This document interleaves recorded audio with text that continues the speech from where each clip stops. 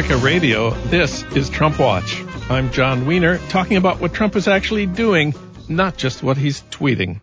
Today we want to talk about Black Lives Matter in the age of coronavirus. Our guest is Melina Abdullah. She's a co-founder of the LA chapter of Black Lives Matter, and she's also professor of Pan-African Studies at Cal State LA.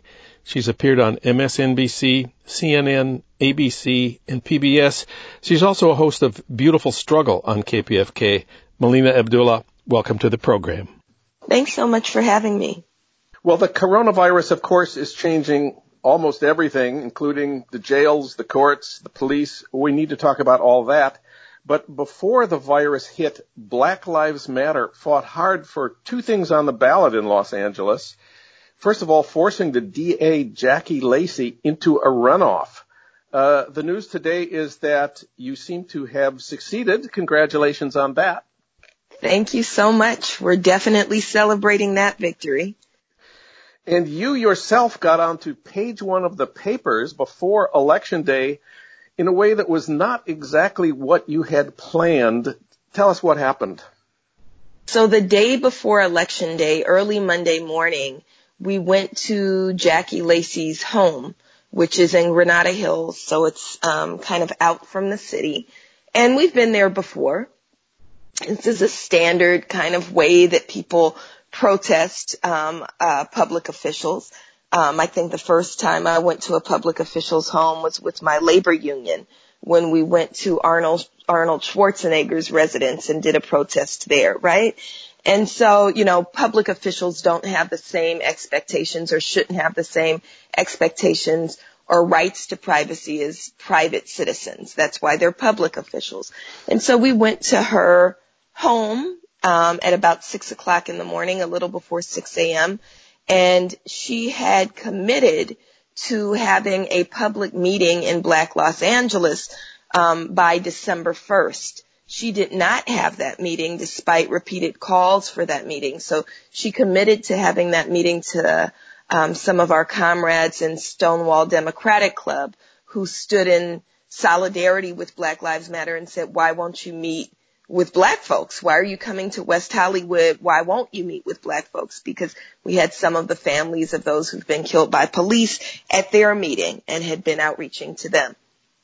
And so she failed to follow through on her commitment to have this meeting. And so we said, well, let's bring the meeting to her. And so we actually chartered a bus. We put about 30 of our folks on the bus and pulled up to her house and pulled out 30 chairs, 25, 30 chairs, and set them up on her front sidewalk, and intended to force the meeting. And so I said, well, let's invite her. And I did so kind of nonchalantly, not thinking much of it, walked to the door with one of our comrades from White People for Black Lives, and we had one other person was filming, and rang the doorbell. So she has a Ring doorbell system, which is kind of like a surveillance system. You can see who's at the door. You're on camera when you ring that bell. And she's very familiar with me and with all of us. We protest outside her office every single Wednesday. We've been protesting outside her office for 2.5 years. We even had a protest yesterday. So she knows me. We've also had meetings and other interactions. It's not like she thought I was an intruder. So ring the doorbell, and she actually had 2 doorbells, so we rang both of them twice. Rang them, paused for a minute, rang them again, and we hear something at the front door, and it sounds like a gun being cocked. But Uh-oh. I thought I was being paranoid, so I look at my comrade Dahlia, and I said, oh, that doesn't sound good, but I was kind of half joking. Yeah. And the door flings open, and it's her husband with the first thing out the door is this huge handgun pointed directly at us, kind of panning the 3 of us. And then I don't know what came over me. I just said, good morning, right? And everybody can see it. It went viral. The video went viral. And he says, get off my porch. And I said, can you let Jackie Lacey know that we're here, or something like that. Then he kind of trains the gun on my chest. And we're in very close proximity, his fingers on the trigger. We had heard the gun being cocked, so we know it's loaded. I said, are you going to shoot me? And he says, I will shoot you. Get off my porch. I don't care who you are. And it was something along those lines. The exact details are on the video, right? The whole interaction lasted less than 30 seconds, but had, of course, an enduring impact. I've never been threatened in that way in my life. And that's certainly not what we expected going to the home of a public official in protest, even if people don't agree with the protest, right? That's not the expectation of a protester.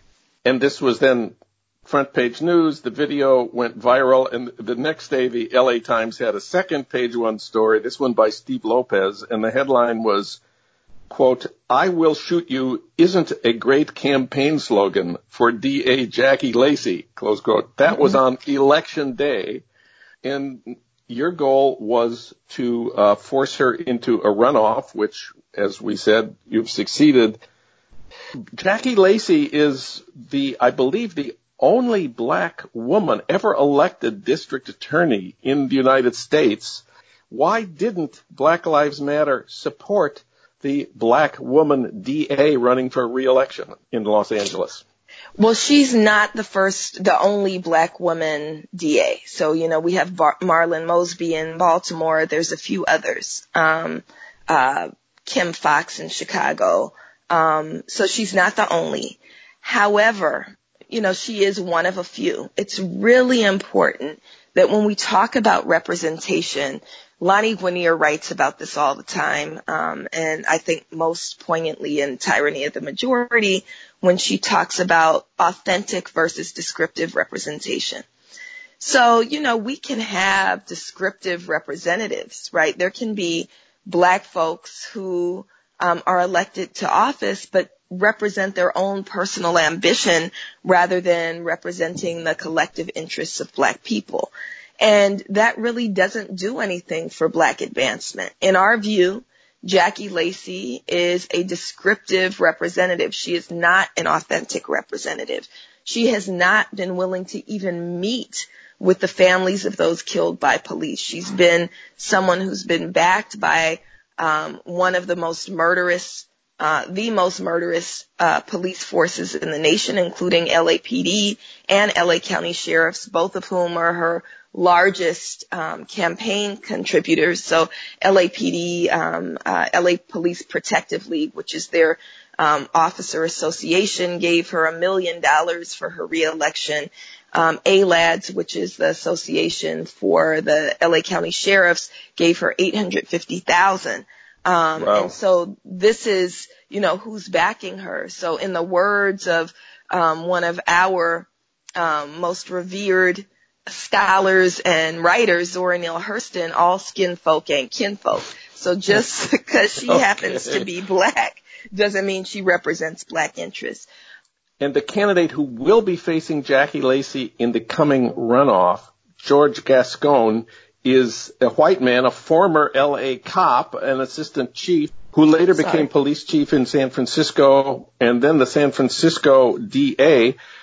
So I just want to be very clear. Black Lives Matter does not endorse candidates. So this was absolutely an effort to oust Jackie Lacey. This is an effort to oust Jackie Lacey as one of the most corrupt and problematic DAs in the country. This is not an endorsement of her opponent. Of course, if we oust her, someone will have to replace her.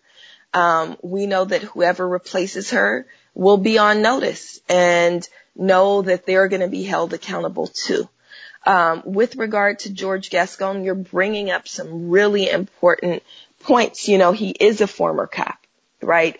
He wasn't necessarily beloved in San Francisco. And it doesn't mean that, him replacing Lacey doesn't mean that we shouldn't be critical of him. At the same time, we think it's very difficult, if not impossible, to be worse than Lacey. And so looking at like Gascon's record, you know, there are things that we do see as kind of points of hope, that he was one of the people most supportive of Prop 47, that he in its early forms supported AB 392 and continued through the end. 392 is the recently passed law that changes the use of force standards for police. Yes, I want to talk about that. I want to talk about that in a minute. And tell us what 47 was.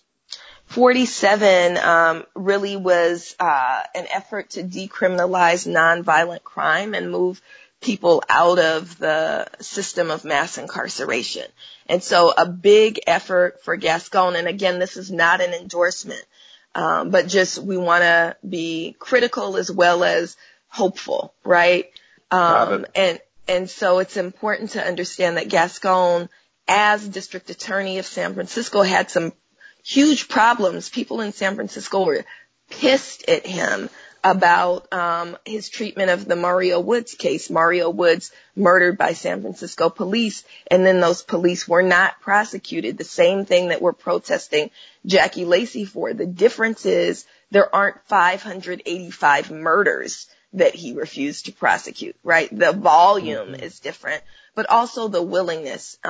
We also know that Gascon has pledged to decarcerate. So he doesn't want to feed the system, or he claims to not want to feed the system of mass incarceration. He wants to decarcerate. And we have seen in San Francisco County, where he was DA, virtually no, beginning with youth, so virtually no youth incarcerated in San Francisco County. I think there's a total of maybe 21 youth being held currently, and they shut down the juvenile hall. So this idea that, you know, criminalization and incarceration are not the best solutions is something that we're supportive of, and it seems like we're in alignment with. That said, we will have to criticize him, and we've had lots of conversations with him leading up, public conversations, meetings with families, and we put him on notice that we're probably going to have to protest you too, and he gets that.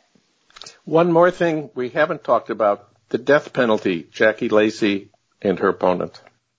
Yeah, so we have Gascon is not in favor of the death penalty.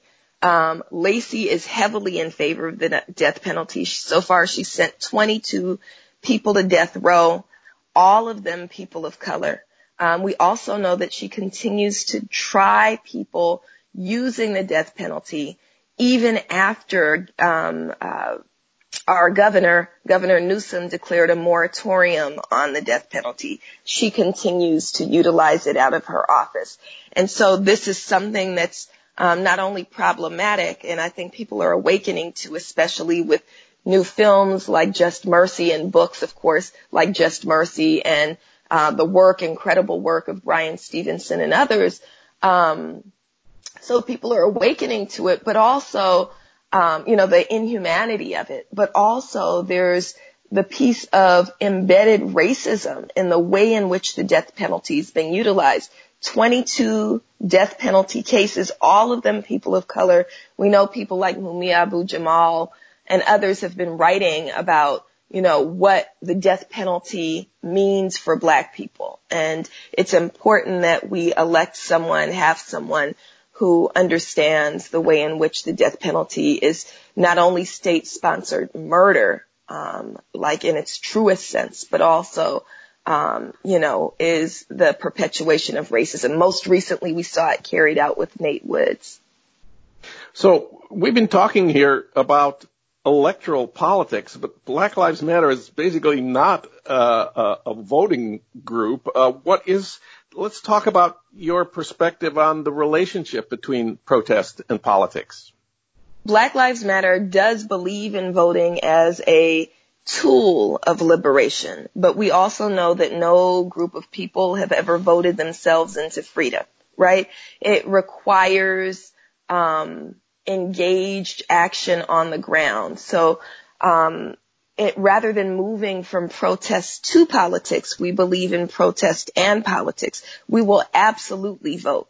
but we're not giving up our right to protest and our duty, our sacred duty to protest. So the idea of being constantly outside of Jackie Lacey's office, we know that the reason that she was forced into a runoff is because of our ongoing and consistent protest. We know that protest is what raises issues, right? If we think about even the presidential race, many of the things that Bernie Sanders and other more radical candidates were talking about were raised only because they had the power of people behind them, not only as folks who were going to the voter booth, but also as folks who were willing to call out injustice. And so in Black Lives Matter, what we believe in is the power of disruption, that we can't allow business as usual to continue when Black people are being killed and targeted by the state.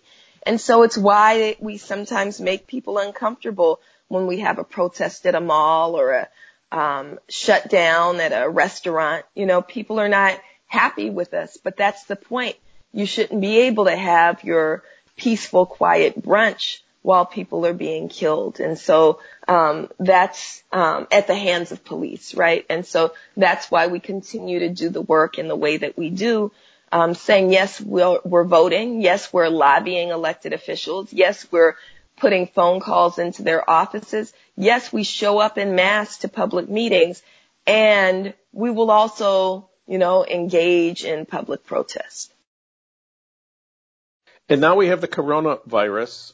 It's changing a lot about how criminal justice is practiced here. The LA Times reports that the LAPD made fewer arrests during the first 15 days of March. The LA sheriffs have announced that their arrests have plummeted from a daily average of 300 to 60. The courts have closed. What is your perspective on all of this? Well, I think that that's great that arrests are down. We think that our communities are over-policed anyway. I think that it's important, though, as we're talking about what is really a healthcare and economic. I was very troubled by LAPD and LA County sheriffs asking for more money and by the announcement of the mayor that he'd be putting more police on the streets.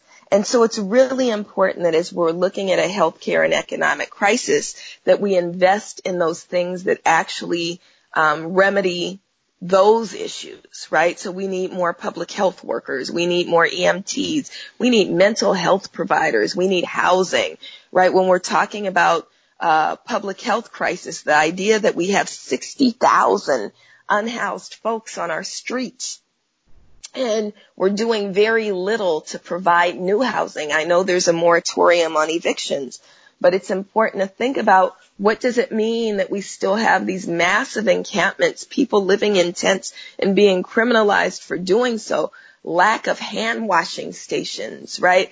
What does it mean for our public health when we're refusing to house folks?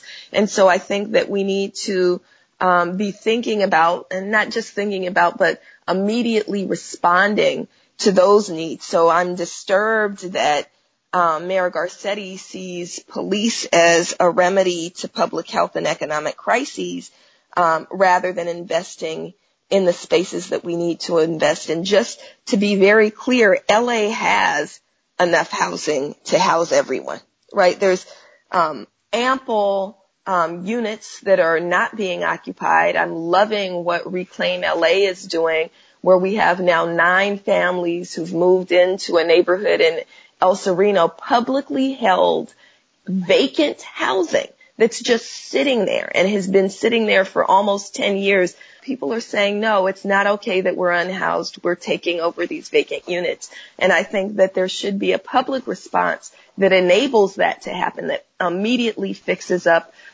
these vacant units for occupancy. And some of the most vulnerable people to the coronavirus are the people who are incarcerated.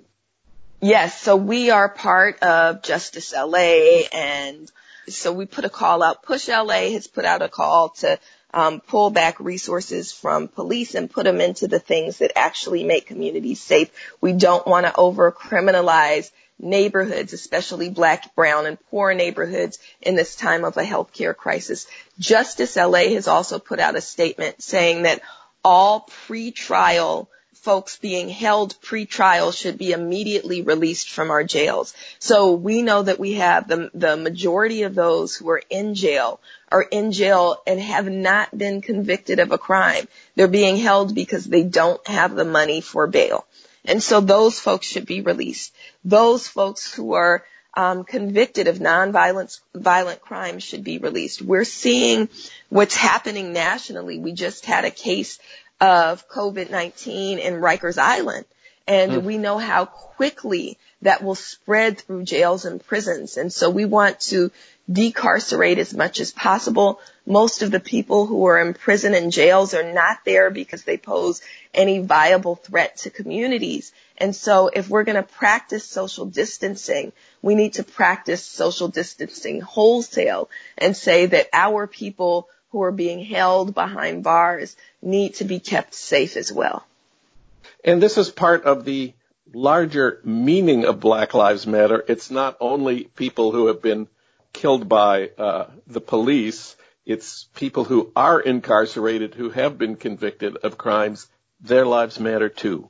Yes. Black Lives Matter believes all Black lives matter. Black queer lives, Black trans lives, Black incarcerated lives, Black elder lives, all Black lives matter. And we know that when Black lives matter, it extends out to everyone else, which is why when we talk about the Jackie Lacey protests, we're definitely grounded in families like the powerful mother of John Horton, Sister Helen Jones, and Waukesha Wilson's family. We're coming up on the 4-year anniversary of Waukesha Wilson's murder inside LA Metro Detention Center. Black folks who've been targeted by the state, but that extends out to other folks. So as we stand outside on Wednesdays at 4:00, and now we're starting to move those protests online. We had one person out yesterday and the rest of us were all on an IG, Instagram live session, which was really, really powerful and beautiful. We also know that joining us are people like the father of Jesse Romero, who was a 14-year-old Latinx boy who was murdered in Boyle Heights. We have the family of Anthony Vargas, who was a 21-year-old young Latino male who was actually doing work to benefit his community when he was murdered by LA County sheriffs. So as Black lives begin to matter to our world, so does every other life. And I also want to ask about what are your priorities now that the coronavirus requires this 6 feet of social distancing and encouraging people to stay home? The traditional forms of protest are becoming more of a problem now. So how are you handling the coronavirus?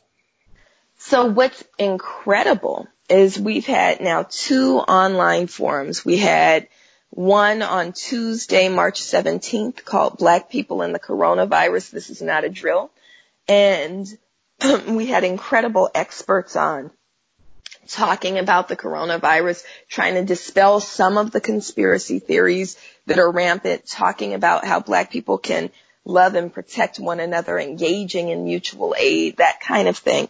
And that was watched by over 1,000 viewers. Wow. And it was a way for us to really reach beyond what we could have done.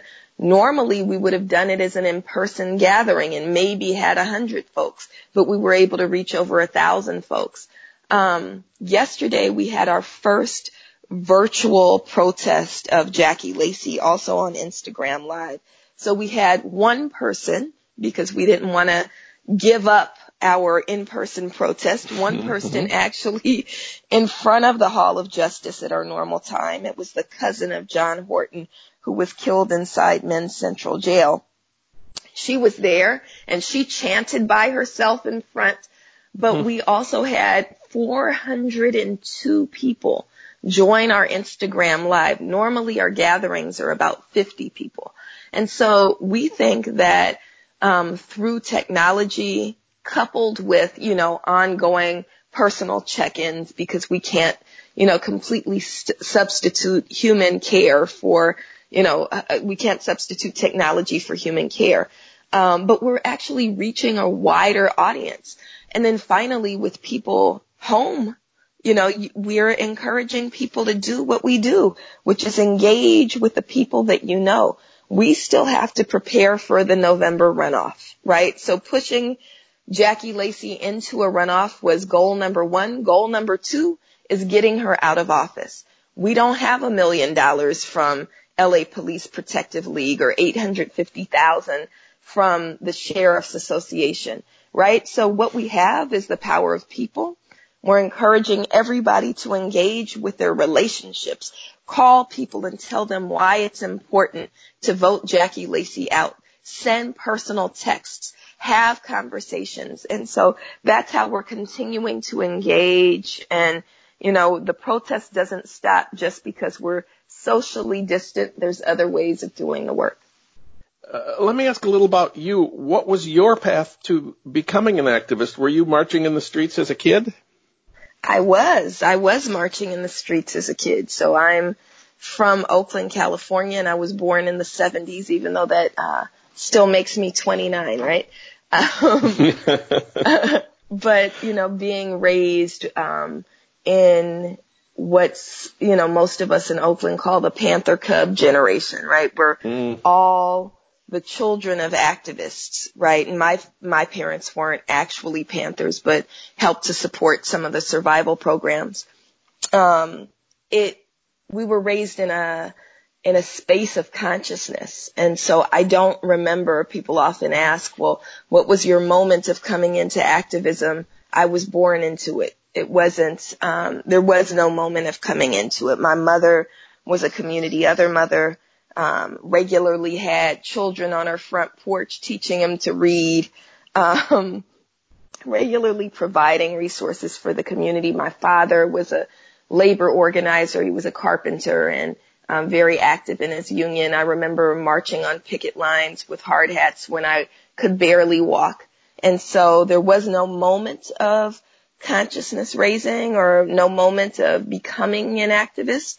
I can say that Black Lives Matter is different for me than all of the rest. So while I was present at protests my entire life, kind of taking on responsibility for organizing movement really happened for me, I think in earnest with the birth of Black Lives Matter. I don't think any of us knew what BLM would really mean. Like after the murder of Trayvon Martin, when Patrisse Cullors called us together. And to be clear, Black Lives Matter was born here in Los Angeles. So we were the first chapter. When we came together for our first meeting, just 2 days after Zimmerman had been acquitted in that murder, we pledged to build a movement, not a moment. And it felt right at the time, and we were deeply committed at the time, but almost 7 years later, I don't think that any of us knew how our lives would transform. And so I think that was a moment of transformation for me, was making that commitment, and really the lives of myself, my children, and all the other organizers have changed dramatically in making that pledge. Finally, a personal question. You work every day with mothers whose sons have been killed by the police. It's got to be very hard. You've got to be facing rage and, despair every day. How do you keep going? How do you do it? Yeah, I mean, I work closely with families of those who've been killed. And so there's sons and daughters and mothers and fathers, and and it's heartbreaking and enraging watching videos and hearing the stories. But the stories are also uplifting. So as we struggle for justice for Waukesha Wilson, who was murdered on March 27th of 2016, it's really important that we hear the stories of why are we fighting for Waukesha. So I love sitting and engaging with her mom, Sister Lisa Hines, and her auntie, Sister Sheila Hines, who tells stories about, why her nickname is Weebo, because she had little legs that made her look like a Weeble Wobble when she was walking as a child, right? And so they would say Weeble Wobble, but she don't fall down, right? And so, like, hearing about who these folks are, right? Meeting the children of Riddell Jones, Sakari and D'Artagnan, who are her two children, have become like extended family to me. And, you know, there's a lot of love in the movement, right? Getting to know Keith Bursey's daughter, Kisana, who's a gifted violinist and on her way to college, and his grandmother, who just is the epitome of what Black motherhood and grandmotherhood is. I think that we draw strength from each other. There's a whole lot of love in the movement, and we've tried to build a movement that's loving and supportive. And so in the midst of our rage and our struggle and our pain, there's also each other. There's spiritual energy that we generate. And Black Lives Matter is also, we practice group-centered leadership, which means that, you know, there's hundreds of us, and some of us are really funny, and some of us are artists. I think about Yasmin Monet Watkins, who's one of the best poets I've ever heard, right? Giving her art, or people like Fumilola Fagbamila who give her words, or, you know, we have a singing, cussing pastor, Evan Regi Bunch, who offers some of the best prayers you could ever imagine. And we find love and support and joy, even in the midst of pain. Melina Abdullah, she's one of the founders of Black Lives Matter in LA. Melina, thank you for all your work, and thanks for talking with us today. Thanks so much for having me.